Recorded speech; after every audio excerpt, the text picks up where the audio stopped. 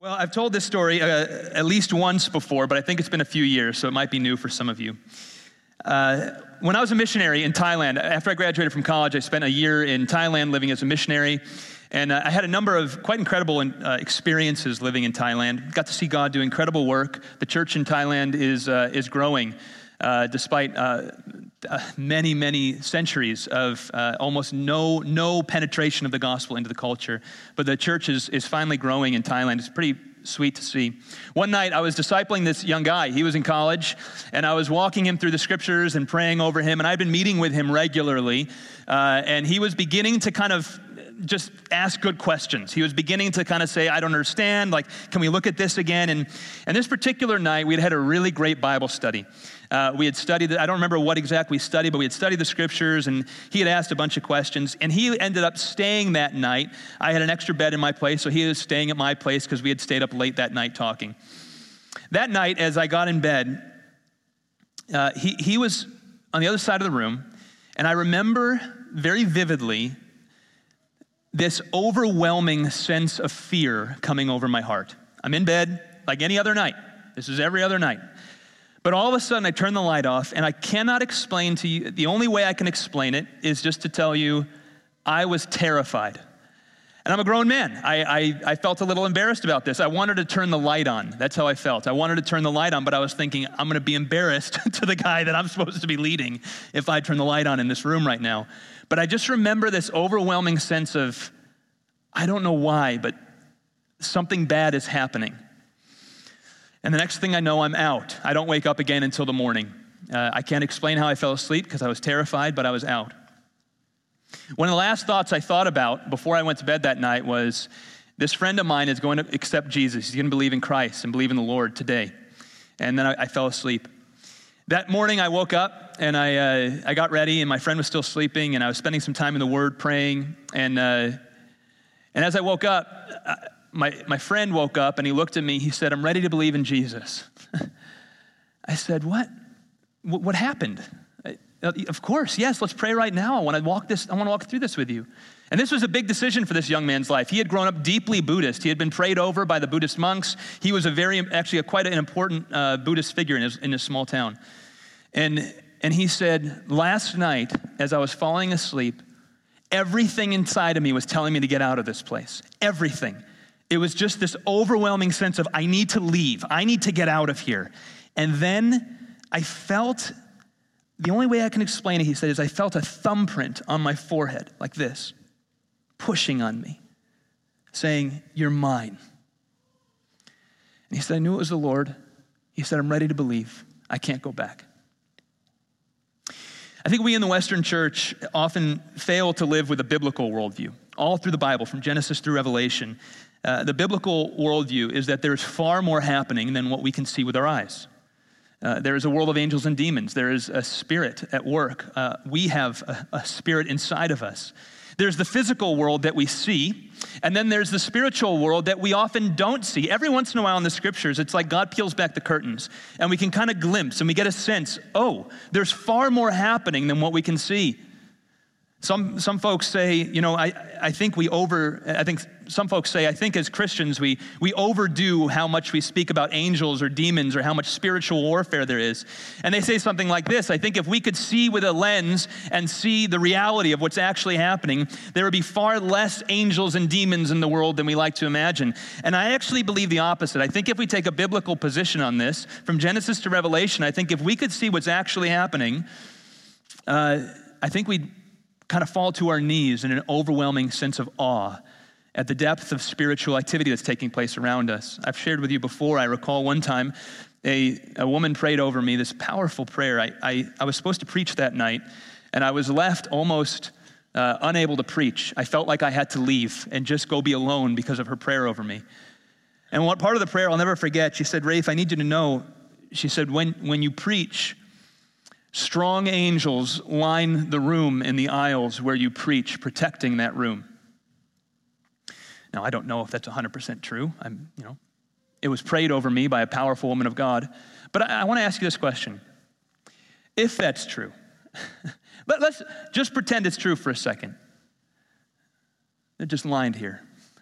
praising God with hands like this. Holy, holy, holy is the Lord God Almighty. That's Isaiah chapter 6. Holy, holy, holy is the Lord God Almighty.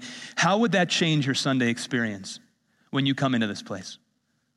How would it change your week? Underneath all of our life, whether it's small issues, relational issues, family issues, marriage issues, or whether it's political issues, Supreme Court issues, whatever the issue is that you find happening in your life on a day-to-day basis, the biblical position is that there's more happening than what you can see with your eye. And as Christians, you're invited by God to enter into the fullness of the reality. I think sometimes what we do is we recognize the worldview that says there's more happening than meets the eye. But then when we go about solving our problems, we just deal with what we can see.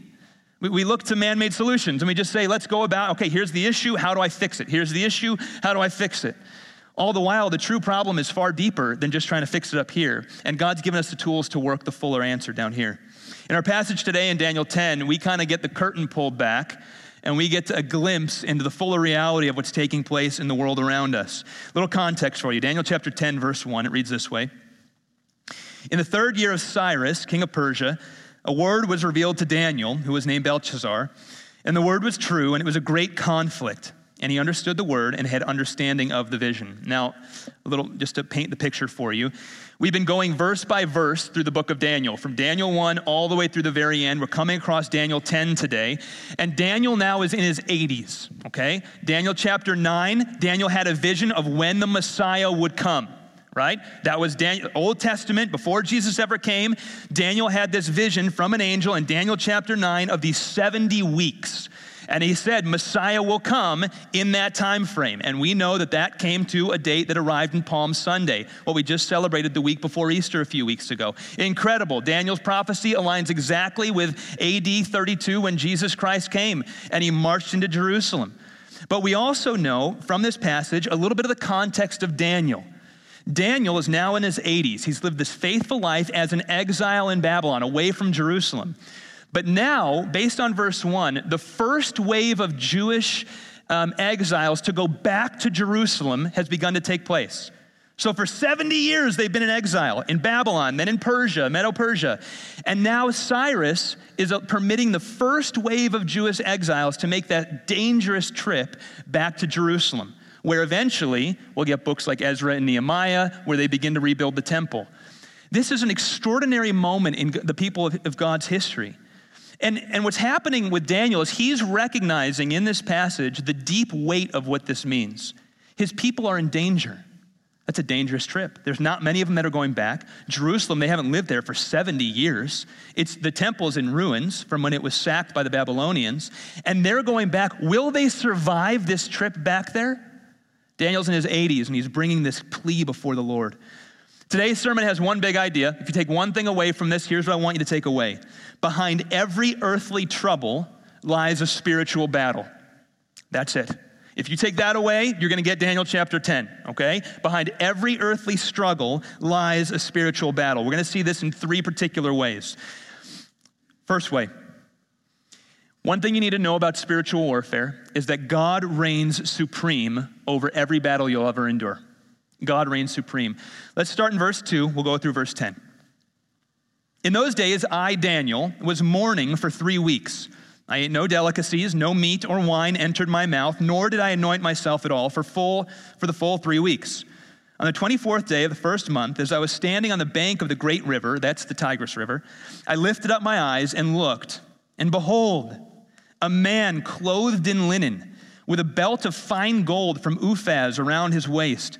His body was like beryl, his face like the appearance of lightning, his eyes like flaming torches, his arms and legs like the gleam of burnished bronze, and the sound of his words like the sound of a multitude. And I, Daniel, alone saw the vision. For the men who were with me did not see the vision, but a great trembling fell upon them, and they fled to hide themselves. So I was left alone and saw this great vision, and no strength was left in me. My radiant appearance was fearfully changed, and I retained no strength. Then I heard the sound of his words, and as I heard the sound of his words, I fell on my face in deep sleep with my face to the ground. And behold, a hand touched me and set me trembling on my hands and knees. And he said to me, O Daniel, man greatly loved. Pause right there.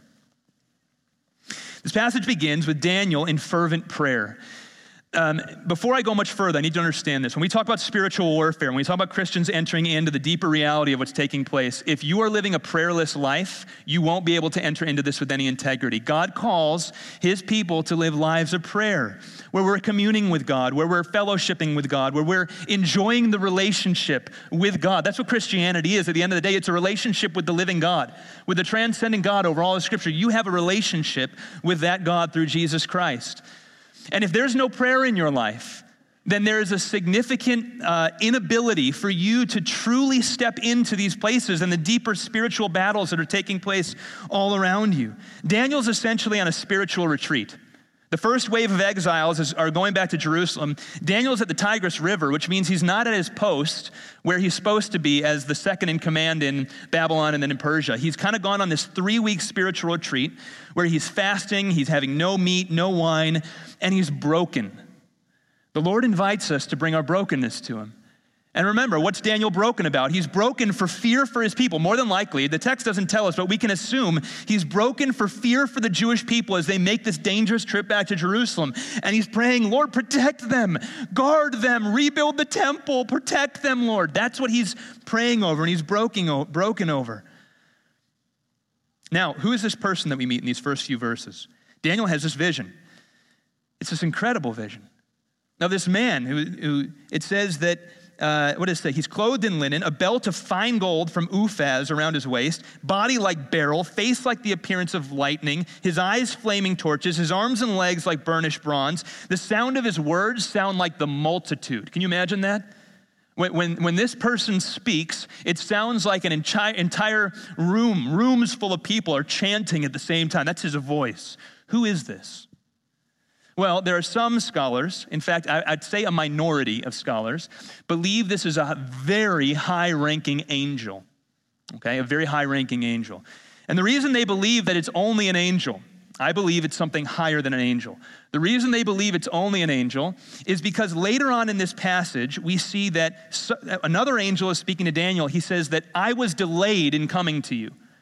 Well, if this is the same person that says I was delayed, and my position is that this is actually God here. So if this is delayed, how can God be delayed in coming to someone? That doesn't make any sense. They say it has to be just a high-ranking angel.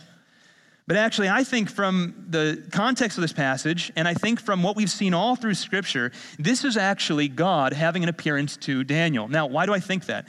That wouldn't be uncommon. All through the Old Testament Scriptures, God, the transcendent God, oftentimes makes himself immanent. He comes near in some form to God's people. He did this to Moses. Moses wanted to see him. And God said, I will make all my glory pass before you, but I'll hide you in the cleft of the mountain, because if you saw me in my fullness, it would be overwhelming for you. And what do we see happen to Daniel? Well, he gets a taste of God, and was it overwhelming for him?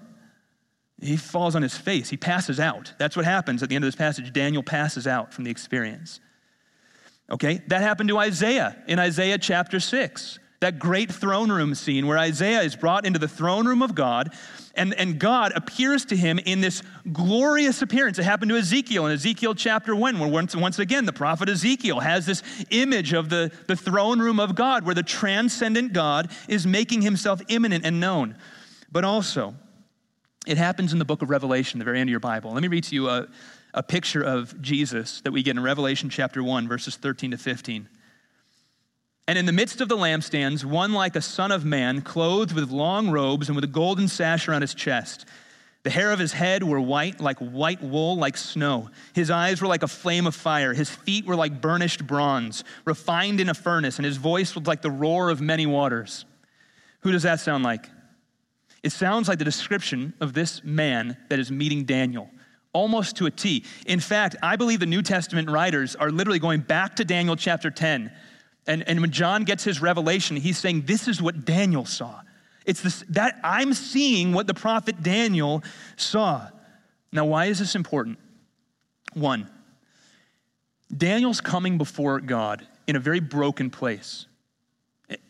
Have you ever been broken? Yeah, someone said yes. Yeah, everyone, like a roar, can say in this room, yes, is the answer. We've all experienced something like what Daniel's going through, Whatever that is, your story is unique. Daniel had his own story and his own race to run, but we've all got our own race to run, and we've all got our own story, and the differences and the different types of brokennesses. As a pastor, and I'm saying this again just this week alone, I have walked through much brokenness with this church. Just praying fervently with folks from this church. I understand that we face these same challenges. What's the first thing God does for Daniel in meeting him in his brokenness after 3 weeks of fasting and praying? Is the first thing he does, he give him all the answers of what's going to take place? No. Is the first thing he does, he gives him a vision of, here's 50 years from now, so you can see the temple getting rebuilt with Ezra and Nehemiah? Doesn't do that. Is the first thing he does give him a glimpse of the Messiah coming later on down the road? And he says, look, you don't realize it, but later this is all paving road for the Messiah to come. No, it's not that. The first thing God does is he gives Daniel an overwhelming picture of the glory of God. And that meets Daniel in his brokenness. The first thing he does is he reveals himself in all his fullness to Daniel. He says, Daniel, I see your brokenness. I see your prayers. I see your tears. Now look at me. Just look at this. Look at me, Daniel. In our brokenness, the first thing we need is a bigger picture of God. One of the things, it's one of the biggest challenges I have in modern day Christianity is that we make God so small. It's almost like we make him a toy to be played with. And you don't get that from the scriptures. And how that snuck into the church, I'm embarrassed when I see it in modern day Christianity. Oftentimes I think when outsiders to the church look in on the church, they go, that's a pretty small God you got. It just seems tame. And honestly, I think sometimes that's because that's the way the modern church has presented our God to the world, as if he's tame, as if he's small, as if he's a toy. You look at scriptures, who is this God with lightning coming out of his eyes and his voice like the roar of many waters? See, in your brokenness, the first thing you need to realize that you don't need a toy God. You don't need a trinket on the side. You need God in all of his fullness. We have this tendency we do to elevate ourselves, and we elevate our issues and our problems in our life or our careers, and we have this very big view of ourselves. And why? We're human, we're sinful. We all make this mistake. I've confessed to you from this pulpit many times, I make this mistake over and over again. I'm constantly going back to God. God, help me with this. Like smaller, right? But what we do is we make ourselves so big, and it's all we see. We're surrounded by my world, my problems, my money, my job, it's me. And in the midst of that, we forget that when you compare me to God, it's not worth comparing. And what we need to solve these problems is a proper view of God to put us and our problems in perspective. Did the danger go away that moment? Is that how God operates? No. The Jewish people are still in danger, and they would be. As soon as they get back, they're facing danger. They're nearly facing extermination once again. The problem didn't go away. God protected them, and we'll see exactly how he protected them. God didn't solve his problem right away, but he said this, Daniel, I'm in control. You see that?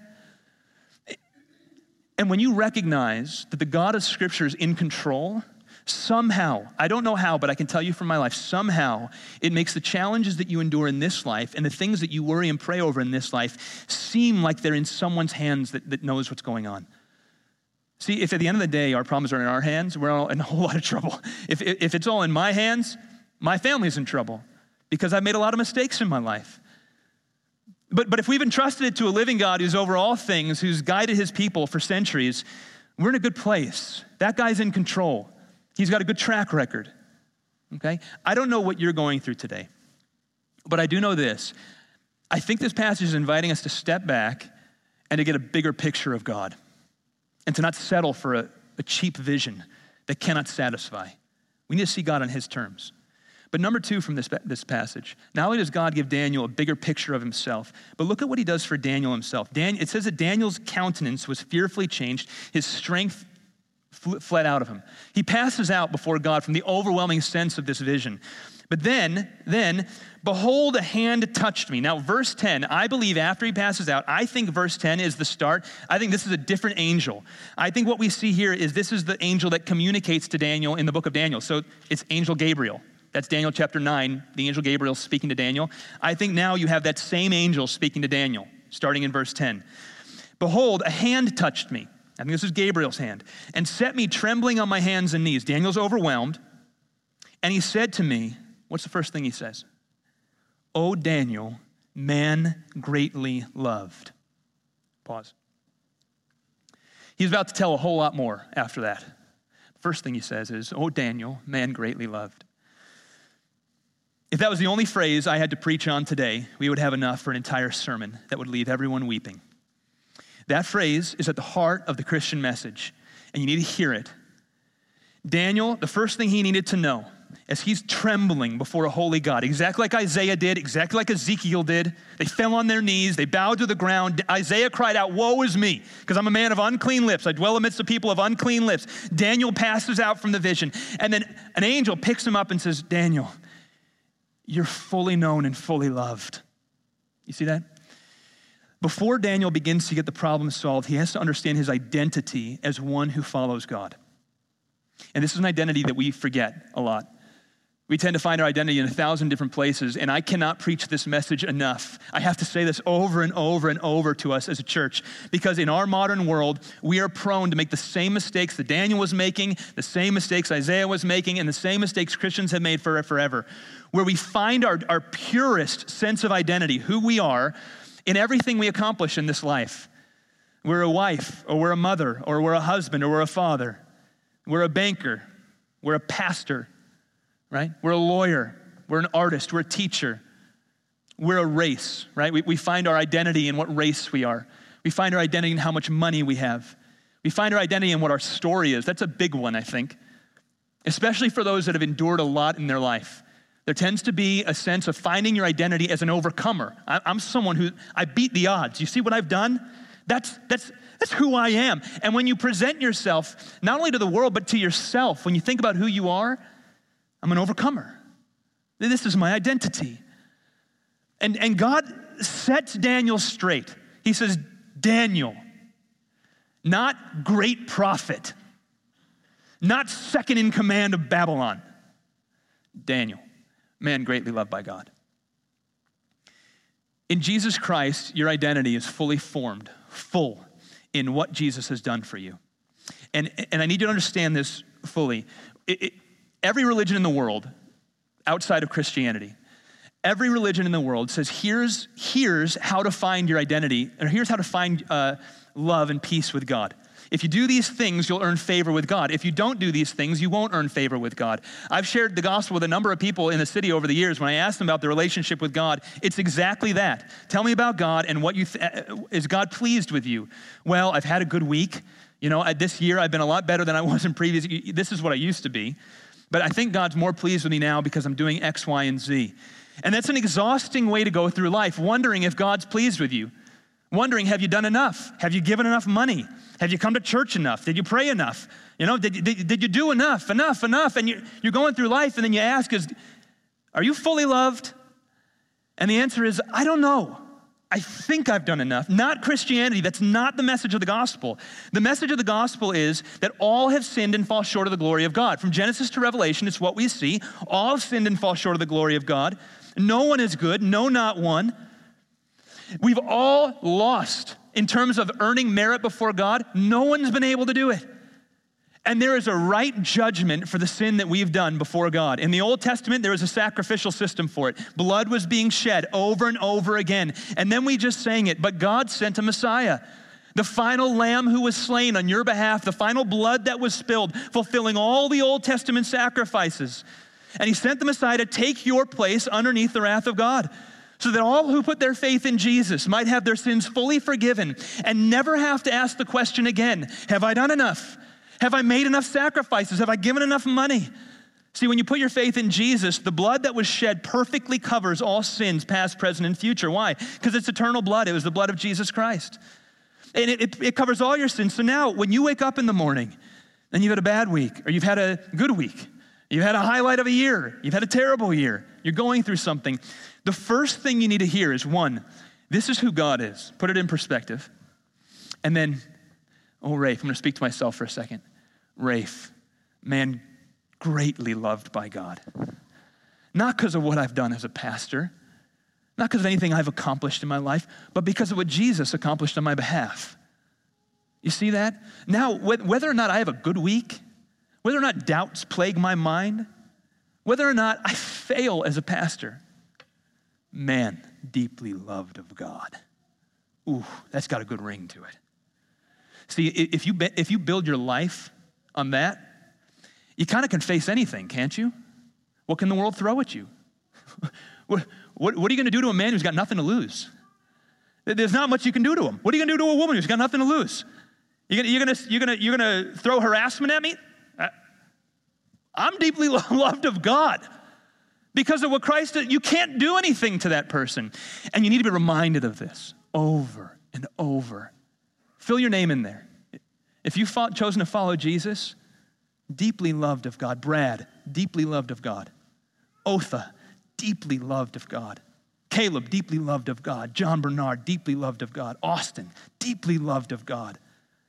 This is overwhelming. It's the gospel. If that's the only phrase I had to preach, that's a good message. Number 3, there's much more happening here.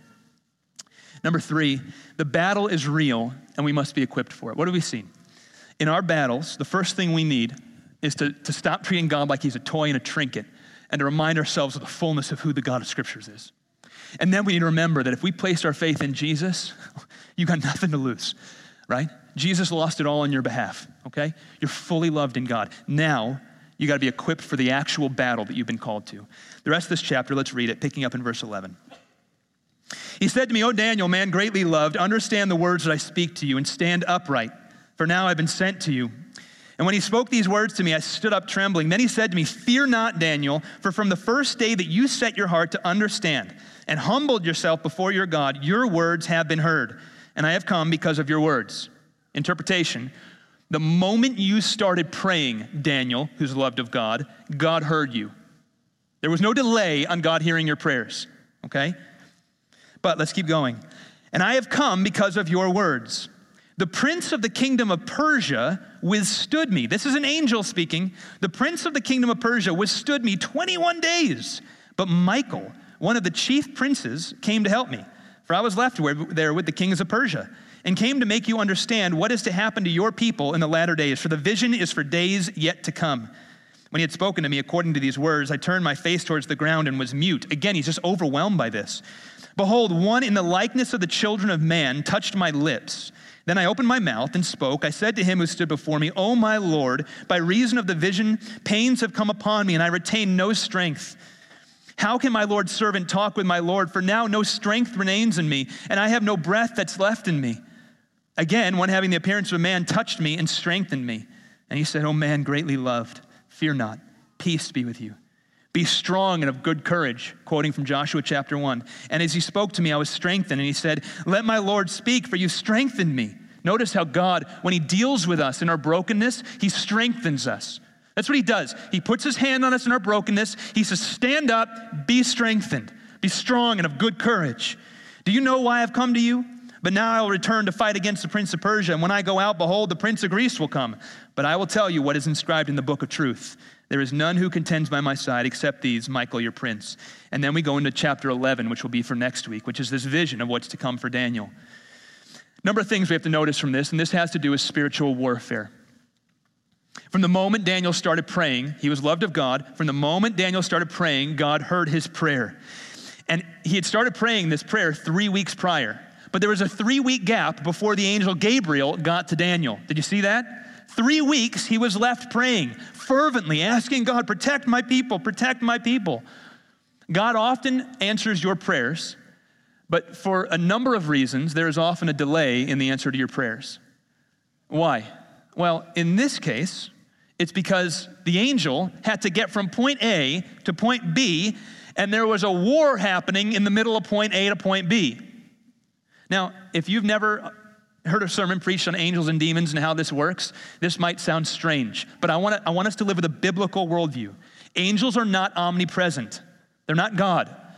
They have to travel from point A to point B. This angel had to get from wherever he was to Daniel. And in order to get there, he had to go through a demonic presence over the nation of Persia, and he had to wrestle and fight against a person called the Prince of Persia, which I believe is a very high-ranking demonic presence. And he got stuck there. He couldn't get past him until another angel named Michael, this is crazy, another angel named Michael shows up, who's a warrior angel, and he frees Gabriel to then get to Daniel. Now, a couple things. Let's note this.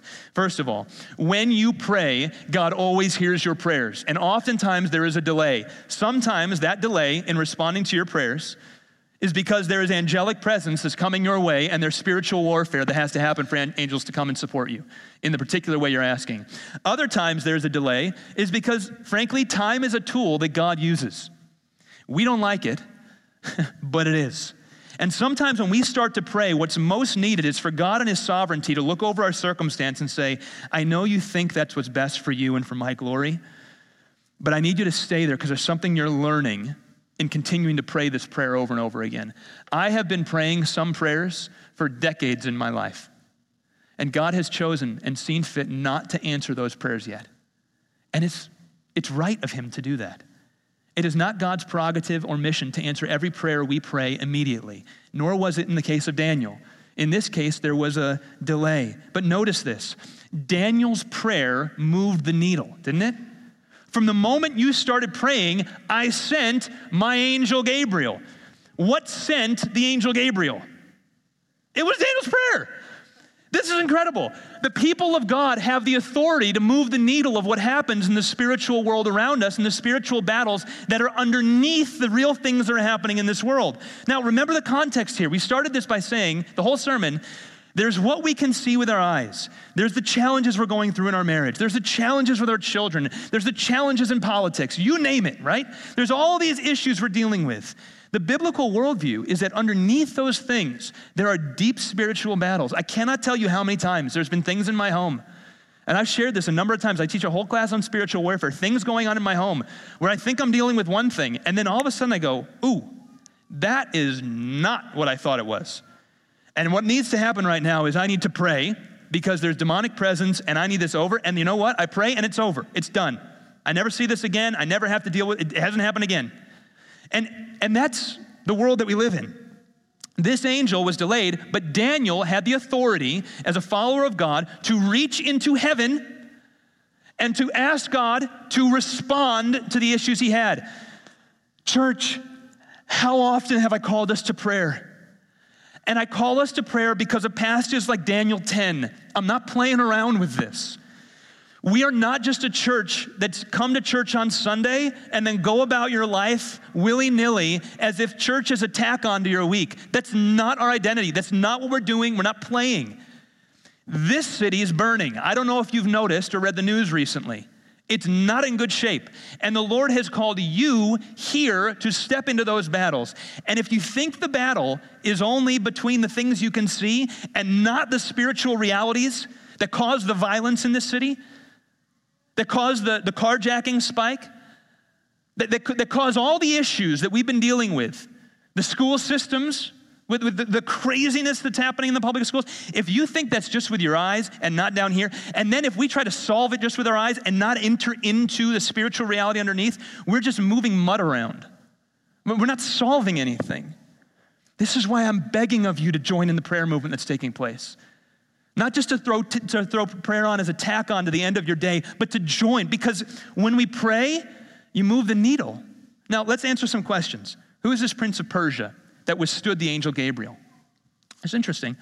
It's a prince of Persia. Now, Persia was a nation. It was a political entity.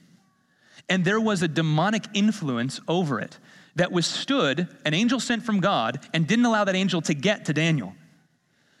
Well, this passage is the basis for a lot of interesting insights into the spiritual world around us. And I think there's something to be said about this. I think one of the ways the devil works is he can't be everywhere at once either. Right? The angel, we know from the book of Ezekiel, the devil from the book of Ezekiel, we know is a fallen angel. And he took a whole bunch of angels with him. He can't be everywhere all at once. And I think the way he governs is geographically. And so just like there's a prince of Persia, I think there's a prince of Chicago. In fact, intercessors and prayer warriors that have come from overseas that do incredible work have verified this and told incredible stories about the spiritual reality of the darkness of this city. We see it in the things we can see. But if we don't recognize that we're waging war against an invisible enemy who is the brute cause of a lot of the problems we're facing, then we don't recognize the reality of Daniel 10. The Prince of Chicago hates you as a follower of Christ. He hates what you stand for. He wants to silence you and harass you. And the best thing he can do for a church is to make a church full of cowardice, where we're just silent on issues. We're silent in the matters that take place around us. No courage. Just come to church, be quiet, sing in your room, and then go out and live silent Christian lives. He'll settle for that if he can get that. And I think for a number of generations, he's made a lot of Christians that way. One of the things we constantly try to do as this church is say, oh, no, that's not what Daniel did. We've seen this already. He was willing to get thrown in the lion's den for his faith, and so are we. Now, who is this angel Michael who came? Well, at the very end of this passage, Daniel chapter 10, verse 21 says, "But I will tell you what is inscribed in the book of truth. There's none who contends by my side against these except Michael, your prince." I think Michael is the prince in Scripture who's over the Jewish people in the Old Testament. He was particularly the angel that was to protect them from all the problems they faced. And so wherever the people of God went, Michael was their protector. He was their defender. And we see him a number of times in Scripture. He also shows up again in the book of Revelation. We see Michael there having a presence, having a responsibility to play. Now, what's the significance of this battle? Why would there be such a battle taking place over the Jews returning to Israel? Well, I think Satan has read Scripture, and I think he knows he's got to do everything he can to not let those Jews get back to Jerusalem. Why? Because the Jews had to be in Jerusalem for the Messiah to be born. Why? How do we know that? The Messiah was going to be born in Bethlehem Ephrathah. That's Micah chapter 5, verse 2. As long as the Jews are not in Jerusalem, as long as they're not in Israel, Messiah can't be born. Oh no, here's the Satan, right? Jews going back to Jerusalem, just like the Scripture said they would after 70 years. That was Daniel chapter 9. How do we stop them? Wage war. Send all your militants out. Do anything you can to stop them. Don't let them get back to Israel, right? The Messiah had to be of the tribe of Judah. That's Genesis chapter 40, verse 10. He would ride into Jerusalem on a donkey. That's the prophet Zechariah that we studied a few weeks ago. It all had to take place for the Jews living in Israel around a certain time period. Stop it, is what the enemy was trying to do. And that Messiah came. That's exactly what we celebrate as a church. That the Jews did get back. Why? Because they had angelic support, and they were provided for. The temple was rebuilt, and the Messiah came and fulfilled exactly the prophecies that every prophet wrote about, that the Messiah would fulfilling the law perfectly, becoming the final Passover lamb that was slain. This is what this story is about. Daniel chapter 10 is Satan trying to say, don't let them get back to Israel. Daniel prays. Now, what does that mean for us? Daniel had his own battle and his own time that he was entering into. We have another mission. The commission's been given to us. Jesus, we say it every single week. When Jesus rose from the grave, he looked at his disciples. He said, build my church. He says, all authority in heaven and earth has been given to me. Go make disciples of all nations, baptizing them in the name of the Father, the Son, and the Holy Spirit. It's the same mission that the people of God in the Old Testament had. Jesus just proclaimed it over his church. And where you see followers of Christ stepping into this battle, stepping in boldly and saying, let's go, let's make disciples, let's baptize them in the name of the Father, the Son, and Holy Spirit, you're going to find spiritual warfare coming up in their life. And my job as a pastor is to equip you for that reality. How do you fight these battles? It's with prayer. A lot of what you see is not just what you see, but until you pray, you can't do anything. You're just moving mud around. The battle's more than finally giving up that bad habit in your life. That's just what you can see. The battle's more than your children getting bullied at school. That's just what you can see. You want this one? I'll go there for you today. The battle is more than Roe v. Wade getting overturned. That's just what you can see. Underneath it, there is a spiritual battle for your family. There's a spiritual battle for your city. There's a spiritual battle over those Supreme Court justices which is taking place. And what do we do as Christians stepping into these things? We pray. This is what God's people do because Jesus is invited into this relationship with us. He says, bring me, enter into it. I don't want you battling demons with a sword. You're going to lose that one. Get on your knees. I've got angels who do that for you. Get on your knees, pray, trust me. Church, there's so much work to do. The battles we face, if you go home and you begin to evaluate your life in light of this sermon, I think there might be some like little notches that get clicked together in your mind. You say, maybe that thing I'm dealing with in my marriage is more than what I'm thinking, and maybe I'm trying to solve it the wrong way. I think we can analyze this and apply this in our own lives appropriately. But you need to hear what the call is. The call is to understand this passage, to step into the battle courageously. And the way we do that is to come together as a church family and we pray as if God is about to shake the heavens. And then we watch and we wait because he is. Will you pray with me? Father, we love you. We love you, Lord. God, thank you so much for the sweetness of being followers of Christ, for the sweetness of knowing Jesus. Thank you so much for the sweetness of knowing our full identity in Christ. God, I pray in this room that there would be a movement of the Holy Spirit that would send us out of this place thinking right thoughts about God. Anywhere where there's been wrong thoughts or anywhere where there's been inconsistent thoughts of God, would you please shape it? Shape us to know you better. Anywhere where anything I've said is incorrect, remove it from our minds right now. But anywhere where your word has been preached faithfully, would you sear it in our hearts so that we might live more faithfully? Amen.